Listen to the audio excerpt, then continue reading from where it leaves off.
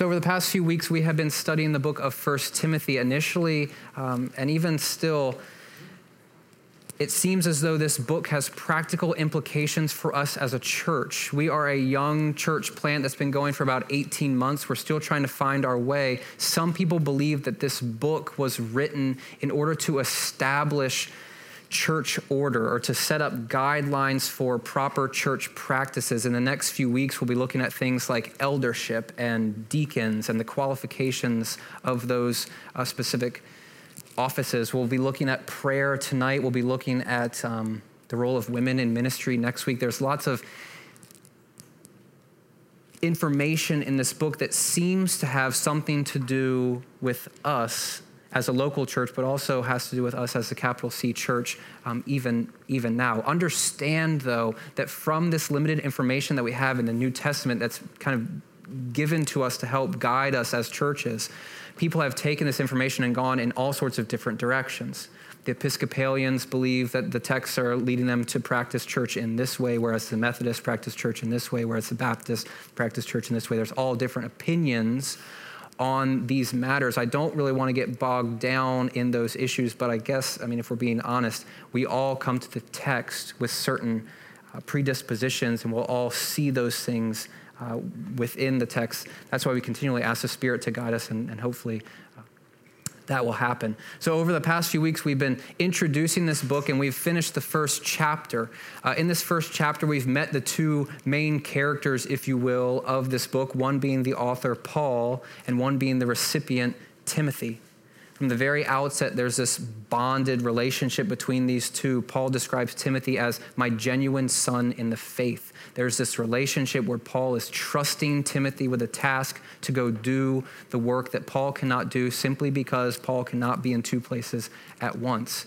Very early on in the letter as well, we see the purpose for which Timothy is entrusted with this task. It says in verse 3, "As I urged you when leaving for Macedonia, Timothy, stay there in Ephesus, so that you may command certain people not to teach different doctrine or to devote themselves to myths and endless genealogies." So we have this, third character, if you will, although we don't know a lot about this group of people.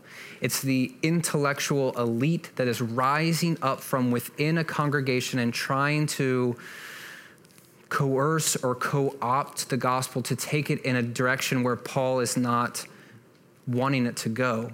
These folks are wanting to be teachers of the law or Torah teachers, and it seems like they're taking Old Testament law and traditions of Judaism and trying to impose them on people in improper ways perhaps for improper benefits or advances. It says here, these things that they're leading people into, those different doctrines and the myths and the endless genealogies, those speculations, they're promoting useless speculations rather than faithfulness to God's way of ordering the world. For Paul, this is what it's all about. Timothy is entrusted with the task of going and fighting amongst this people group to show them once and for all, or at least once and again, what faithfulness to God's way of ordering the world looks like. Not what the teachers of Torah had been doing and leading them in a way that manipulates the gospel for personal gain perhaps, but here we see Timothy entrusted with this task. Some people would then think that what happens next in the book as Paul gets into church practices and the order of how church government works, that seems to be the important part of what's happening here. Some other folks would see this unnamed intellectual group that's leading people away. Paul is trying to deal with them, and he begins to deal with them very specifically even in chapter 2. Tonight we're going to be looking about prayer and how Paul is focusing this introductory conversation about what church should look like through the lens of prayer.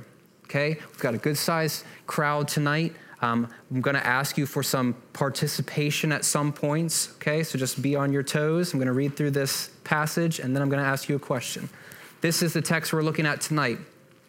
First of all, therefore, I urge that requests, prayers, petitions, and thanksgiving be made for all people. That first phrase there where Paul is saying, therefore, some folks are again saying this chapter, even though there's a lot of verses in between verse 3 and here in chapter 2, they're linked together. So as Timothy is entrusted to these folks to try to correct bad teaching, this is related to the prayers that Timothy is going to be offering for these folks. First of all, therefore, I urge you that requests, petitions, prayers, and thanksgivings be made for all people. Pray for kings and everyone who is in authority so that we can live a quiet and peaceful life in complete godliness and dignity. This is right, and it pleases God our Savior, who wants all people to be saved and to come to a knowledge of the truth. There is one God and one mediator between God and humanity, the human Christ Jesus, who gave himself as a payment to set all people free. This was a testimony that was given at the right time. I was appointed to be a preacher and apostle of this testimony. I'm telling the truth and I'm not lying. I am a teacher of the Gentiles in faith and truth. There's a lot of key phrases and key adjectives in these first few verses that are framing where Paul is heading. But before we go there, I just want to talk about prayer in general. Tell me something about it. Tell me anything about it. Prayer is talking to God, conversation. What else? Say it again. Powerful. Listening, yes, Noel's starting to get into territory where we might not live, but hopefully we can do some of that. What else? Time consuming? If done right, maybe yes. Some of us are like, well, not really. I mean, it's just kind of whatever. So, bless the food, amen. It's not too time consuming. What else? Say it again. Vital, yes.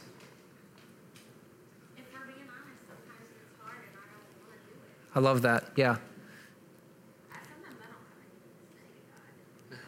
I like that. Why do you think it's hard, though? I'm going to push you a little bit. Because I don't want to feel that way, but I do. Okay. What else?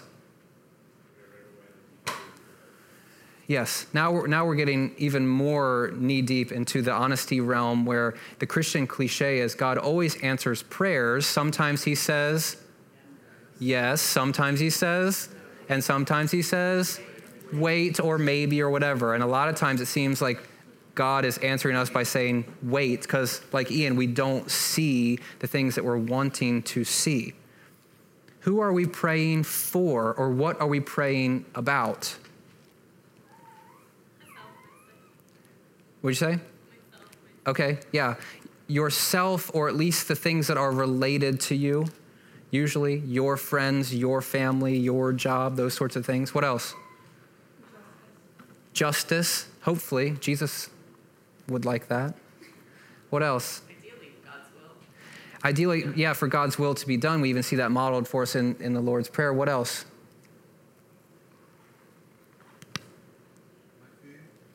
Yes? Food. You get the, I don't know what people get, the Big Mac meal from McDonald's. Well, I know what I get from McDonald's. I get the filet of fish combo meal. Hopefully you get enough tartar sauce. It drips out the side. You can dip your fries in the tartar sauce. Okay? I apologize, but that's just the type of person I am. And you're sitting there. A lot of times, I'll just be honest with you, I don't know. There's two schools of thought on pastors being honest. One is we don't want the pastor to be honest because we don't really want to know you as a person. We want to know the facade of you.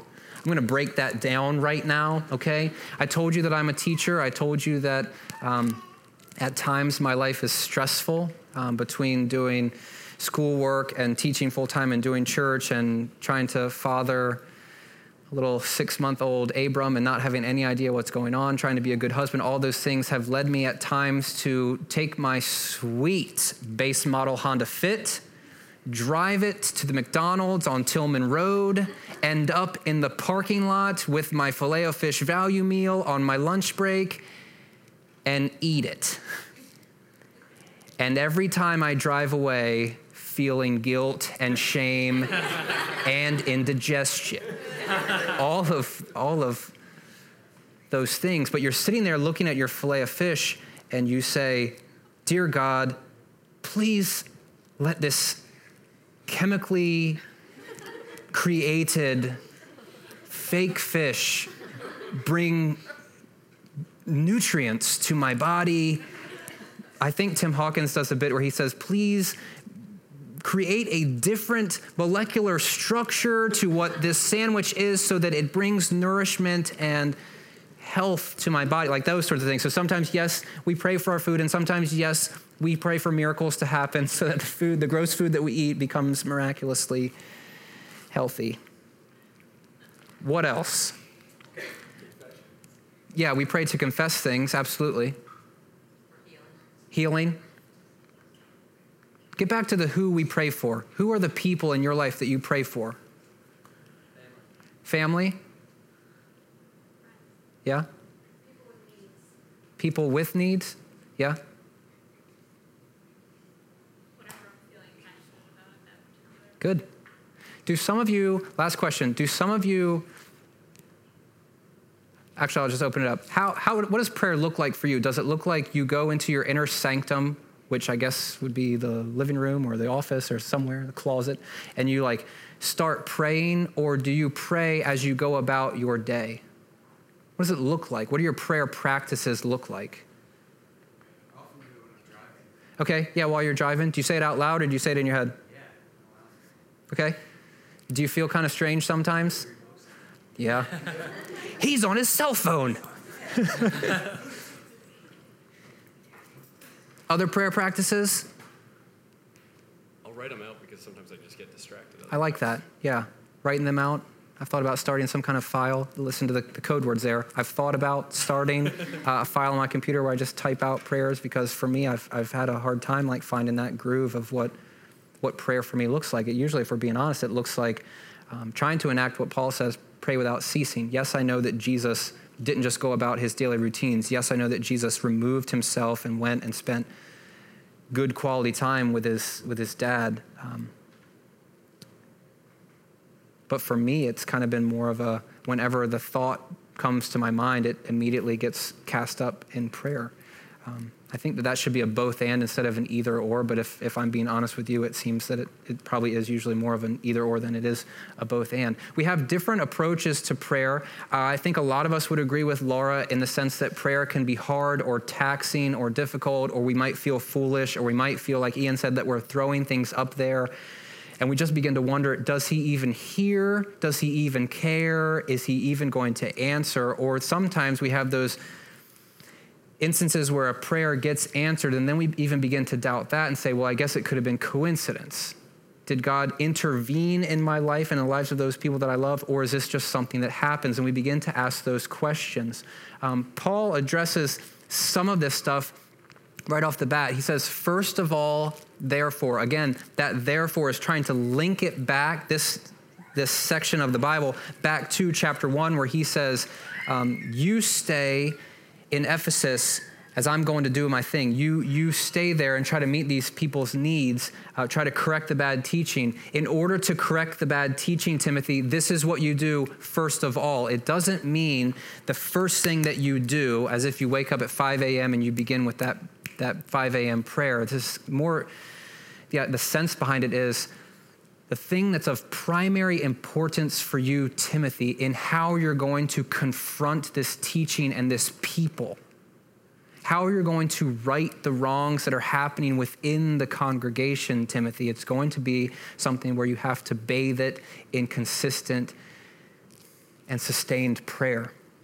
I urge that requests, prayers, petitions, and thanksgivings. Can someone identify the difference between a prayer and a request to me? Okay, that one's a little bit hard. What about a prayer and a petition? Maybe one's more specific. Yeah, I think at the end of the day, I'm trying to get you to say, like, they all sound kind of similar to me. And I think that's Paul's point here. Yes, you can split hairs and say there is a difference between the prayer and the petition. There's definitely a different flavor to the thanksgiving, but what is the difference between a request and a prayer and a petition? It might be the forcefulness in which you raise it, but Paul's point is you're raising prayers of various kinds. Whatever it looks like, that's what you're doing. You're praying for who? For all people, even difficult people. There are some individuals in your life that you do not like. Is that fair to say? There are some people in your lives, probably, if you're being honest, that when you sit down to pray, whether it's writing or you're in your inner sanctum or whether you're in your car, they don't come to your mind, or if they do, you remove them because they've hurt you, because they've burned you, because they don't seem to care about you, because you can't forgive them, because of, for whatever reason, there's something that's built up between you and this person. Some of us are so far gone that we can't even identify who those people are because they have just been pushed to the back recesses of our mind. Am I speaking anyone's language right now? Certainly, even as a pastor, there's people in my life that I just struggle to get along with and that I struggle to pray for. Usually because it seems as though hurt might not be the right word, but it's been so difficult in the past that you just moved on and you've surrounded yourself with the people who are, quote, life-giving as opposed to the people who just take from you. So when you sit down to pray, those are the people that you want to pour over. And think about Timothy's context here. There's an intellectual elite that's rising up, that's trying to take over, that's trying to take the gospel and manipulate it, lord it over people, force them into this ritualistic law-keeping that's very far gone from what Paul and what Jesus seemingly would want. And it might be very easy for Timothy to separate and begin to pray for the strength of the people that aren't far gone yet. In that situation, it might be easy for Timothy to say, now these people that haven't been affected by this bad teaching, I'm just going to pour into them. I'm going to try to give them myself. But these people over here that are too far gone, well, I'm just going to let them be, and I'm just going to focus right here. And at times, that seems to be how we do relationships too. But I think there's an important piece here where you're making all sorts of different kinds of prayers for all sorts of different kinds of people. Please also do not fall into this beautiful trap that we all do.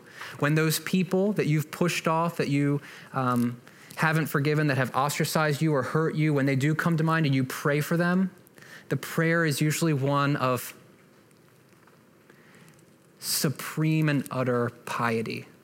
Lord, please help our foregone brothers who have hurt us, who are so in the grip of Satan that they become like way over there, and we like sort of exalt ourselves to be like, that's not us, that's them, and they have to deal with their own stuff, and the way that we pray for them kind of mirrors that. Remember though, when Paul talks in this letter and in many of his other letters, he is the chief of sinners.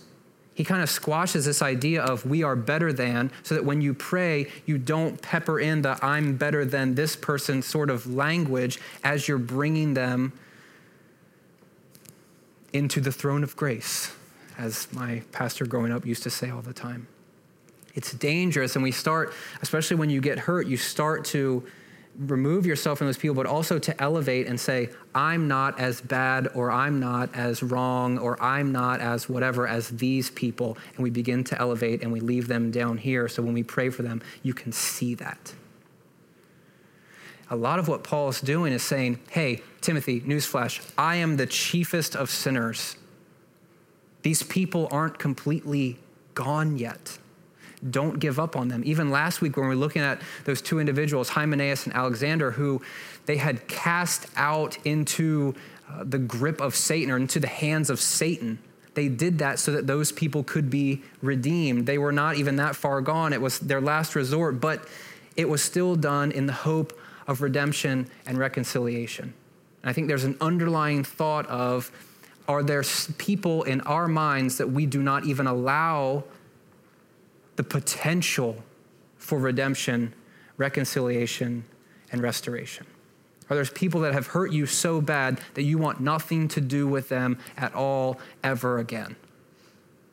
It seems like Paul is trying to poke holes in that for the sake of the community and also for the sake of the gospel. So think about those people in your life and how we model or don't model prayer for them. So I urge that requests, prayers, petitions, and thanksgivings be made for all of these different kinds of people. Pray for kings. Okay, it's going to get bad. Laura, I don't know if you and I hope we'll be friends after this, but just stay with me. I say that because Laura loves politics. We're going to ease our way into that discussion in a moment. Okay, so just be okay with that. Pray for kings and everyone who is in authority so that we can live a quiet and peaceful life in complete godliness and dignity. Paul is saying you pray for all these people, the people within your midst, the people maybe that you don't like, the people that have hurt you, the people that have burned you, the people that are just seem so far gone. You pray for the people that you've handed over to Satan. You pray for folks' redemption and reconciliation and restoration. You also pray for kings, and you pray for the people who are in institutional authority. For us, it's not kings necessarily, it's president, singular. And I know that as we begin to open up that beautiful door, opinions on the matter will go one way or the other way, or I guess there is that third way. But it seems that this is one of those very polarizing topics that people camp out on. Case in point, Facebook, Twitter. When any sort of ruling or law or this or that, you see half of the friend feed. I don't know what your friend feed looks like, but it's like half of the feed saying, the world's going to hell and this person is taking us there. This legislator is leading the way for us to go right into the pit of Satan himself by this one piece of legislation. And then we have other people who are like rejoicing and saying, this is the greatest day of all time. Even a couple weeks ago, there was a vote within the Presbyterian Church of the United States of America, and it's a polarizing vote. And some people are like, this is great, let's celebrate this. And other people are like, this is terrible, we're all gonna burn. Like that kind of thing. And it seems as though, I don't know if we are the type of people that use our Facebook or our Twitter as the forum for the world to be educated by all of our brilliant political insights. I don't know if that's what it is, but sometimes the way that we talk about our president or even our state officials can be so let's just say removed from prayer or a prayer-like mindset. I was watching Mad Men a few months ago. I forget what season this was. I don't recommend this show to you. I'm going to talk about it anyway. They kind of interlace historical moments within the setting of an ad agency in the 60s. In this particular episode, it was one where JFK was assassinated. And the way that the people of this time period, some of you remember where you were as this was happening, it wasn't people going to Facebook and rejoicing. It was a nation, seemingly regardless of political ideologies, mourning the death of their leader. So much so that it seemed as though things kind of came to a halt for a brief period of time where people began to just want to be with each other and figure out what was going on in the world. Republicans, Democrats, Independents, who knows, like all these people together just seemed to not know what to do with that. And it got me thinking as I was watching the show, what that would look like today. What that would have looked like 8 years ago with Bush in office and what that would have looked like now with Obama in office, and the polarizing views, I don't think that the nation would slow to a grinding halt and people would begin to mourn. I believe that half of the country would celebrate and half of the country would be incensed in anger at the other people that were celebrating. It seems as though the way that we think about institutional authority is not the way that the Bible commends us to think about institutional authority. This verse is familiar, but Romans 13, which still I believe has bearing for us as a people, says every person should place themselves under the authority of the government. For us, that's kind of easy because the legislation that is made isn't forcing us to do things that are completely heinous. For other folks in other parts of the world, that might be more of a difficult idea. But here it says there isn't any authority unless it comes from God, and the authorities that are there have been put in place by God himself. And it seems as though the way that we talk and the way that we go about thinking about our American government, we remove this and we remove Timothy and this idea of praying for the folks above us. And I think we've kind of missed it. We need to, in a sense, expand our view beyond these polarizing views here. On the one hand, yes, Jesus was a white American for a lot of people who loves Republican politics, versus other folks that would say Jesus is a Democrat. It's interesting to me the places that you go and the issues that come about based on what bumper sticker you have on your car. And you know that if you have one that's promoting this party to go in a certain parking lot might be a risky maneuver. But we need to expand our view beyond this idea of Jesus as Republican or Democrat, especially as we think about kings and world leaders, because it's not just an American issue. Especially when we think about this as well, you might not like some of the legislation that's happening right now, but we don't live in some of these tyrannical, dictator sort of focused governments around the world. At times, the church is so focused on American politics that we shouldn't just be praying for Obama or whoever's in office at the state level. We should also be praying for these world powers that are oppressing people to degrees that we have no conception, to degrees where people die because of their faith, to degrees where the gospel is not just a formality or a thing that you can add to your life. It's life or it's death in a lot of these places. We read the Bible a lot of times, I would say most of the times, as Americans or Canadians.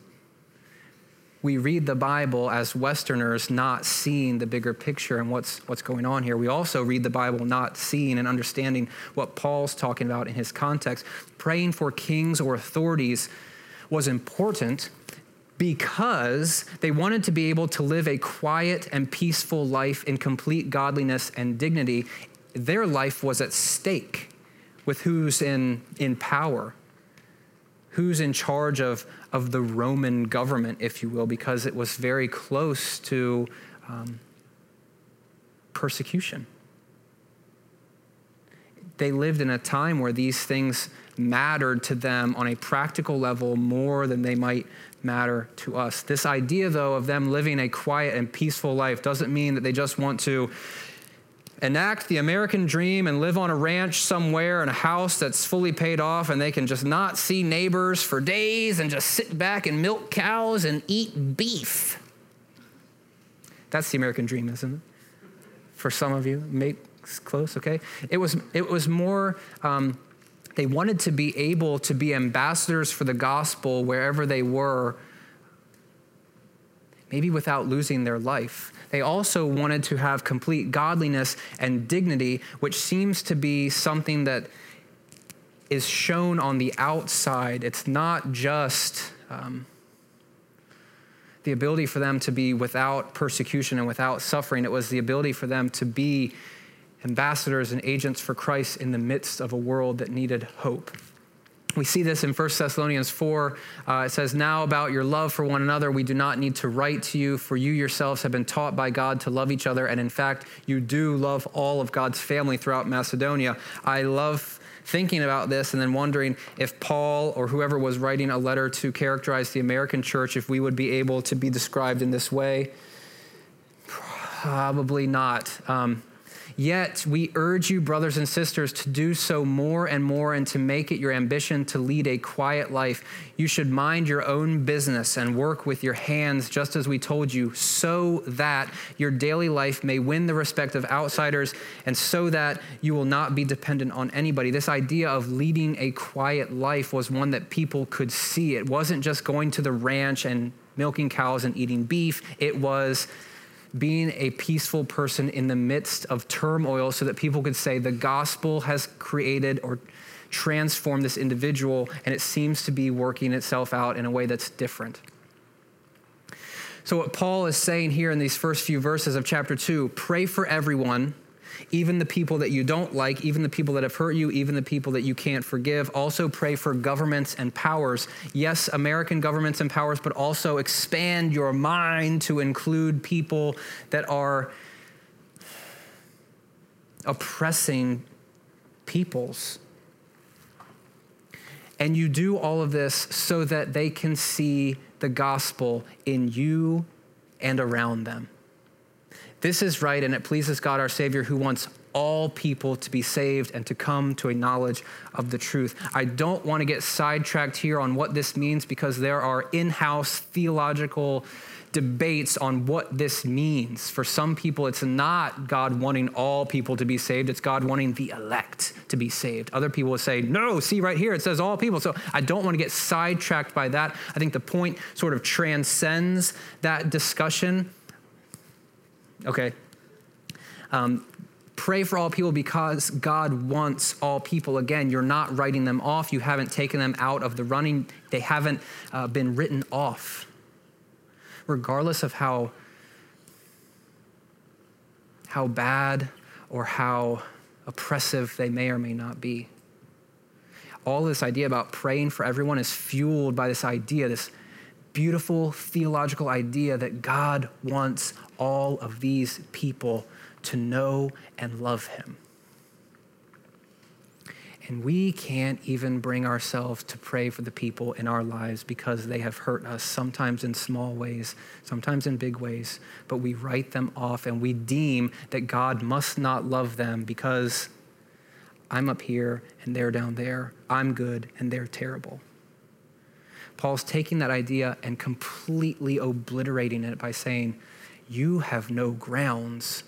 God wants these people, so get your mind right.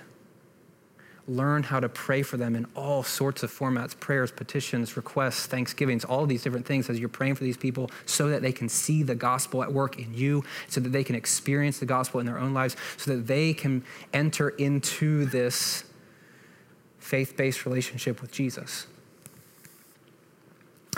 Gordon Fee says, the point of this text is clear. The gospel by its very nature, as Paul will argue in verses 5 and 6, which we're getting ready to come to, is universal in its scope, and any narrowing of that scope by a truncated theology, a small theology, a limiting theology, or by the novelties that appeal to the intellectual curiosities of the few is not the gospel of Christ. The gospel that we preach is one without limitations, without exclusivity. The gospel is one that we preach where Christ died for whoever will accept him. We aren't immune from this idea because we do at times have truncated theologies, even though those words seem a little bit too bold or too intellectual for us. We write people off. Dad, mom, ex-husband, ex-wife, ex-this, ex-that, boss, person over there, roommate, professor, person you sit next to that you don't like all these, we limit the gospel and the applicability of the gospel to those individuals. I think part of that's tied to prayer too, because A, we've stopped praying for it, and B, we've stopped expecting to see it happen. So here, this is right. It pleases God our Savior, who wants all people to be saved and to come to a knowledge of the truth. Last point, and this is beautiful. There is one God. Here, Paul is kind of tapping into these ideals that were so prevalent. The Shema, say Shema. Shema. Shema, come from Deuteronomy chapter 6. Hear, O Israel. Shema is a Hebrew verb meaning hear. It's a command. Hear, O Israel, the Lord our God, the Lord is one. This idea of one God was revolutionary throughout their context. There's one God, and also the implications, political implications of that. Yeah, you can pray for your kings, you can pray for your presidents, you can pray for your state legislators, but there's one God who's above all of that. You keep that in mind, and your prayers are subversive in the sense of when you say, Jesus, help fill in the blank, because you're saying this person is not the end of the road, Jesus is the end of the road. There's a subversive quality to that, which I kind of like. There's one God and there's one mediator between God and humanity, the human or the man or the person, Christ Jesus, the guy who is God yet met us in the midst of this mess to become what we could not be. This human Christ Jesus also gave himself as a payment to set all people free. In the Roman context, this would have been huge because there was indentured servitude all over the place. There was slavery all over the place, which they would have heard this language as a setting free from. Not just how we usually see this as a legal transaction where we have a debt and Jesus steps in and pays for it. Okay, but it's also this removal from oppression. Think Exodus more so than think law court. It's a people who are under an oppressor being led out by a deliverer. And Jesus is that deliverer, which leads us to see this in all of its beauty. This text about prayer and about people is centered around the transformation of the gospel. Something that we say here all the time. We believe that through the life, death, and resurrection of Jesus, God is restoring humanity, relationships, and all of creation to what they were intended to be. As the American church, we have reduced salvation to every head bowed and every eye closed. Do you want to accept Jesus? Raise your hand. I do. And it becomes this individual moment between you and Jesus. There is a bit of that, but the cosmic scope of what Christ did on the cross and through the empty tomb transcends me or you, and it becomes everything. Reconciliation for the world, for all of creation, for every bit of it. Jesus is over top of it and bringing it back to what it is supposed to be. This program of restoration that's initiated in Jesus' coming and his death and his resurrection is not just about me or it's about you. We are but small players in this role of complete and utter transformation, and we're privileged to play a part in it. When we reduce it to every head bowed and every eye closed, we miss a lot of the beauty in who Jesus is and what he came to do. When we reduce it to this individuality, we fail to see the scope of the Bible, where Jesus is bringing all things, reconciling all things to his dad. What Paul's going after here is not just this moment where people can become saved. He's going after a moment where people begin to understand the scope of what Jesus has done and how it has transformed everything.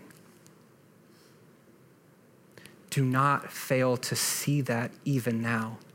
Do not fail to pray big prayers because he is Lord over everything. Do not fail to see the significance of the gospel, not just for me or not just for you, but for everyone.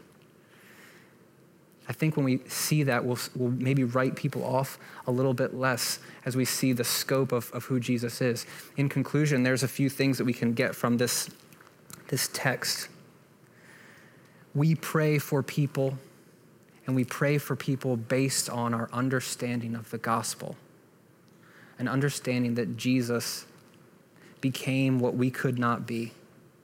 offered himself in a way that we could not offer ourselves, completed the task that we could not complete. And in that, he has transformed everything, bringing about new creation and allowing us to be a part of that, and then giving us the job of going out and demonstrating that to people in our actions and in our words and in our deeds. I hope that we begin in some small way to pray those sorts of prayers for our president, for our state legislators, for our friends, for our family, for the people that have hurt us. And as we think about this even now, ask yourselves the difficult questions of who are the people that I have written off, and how have I limited the power of the gospel in my own life?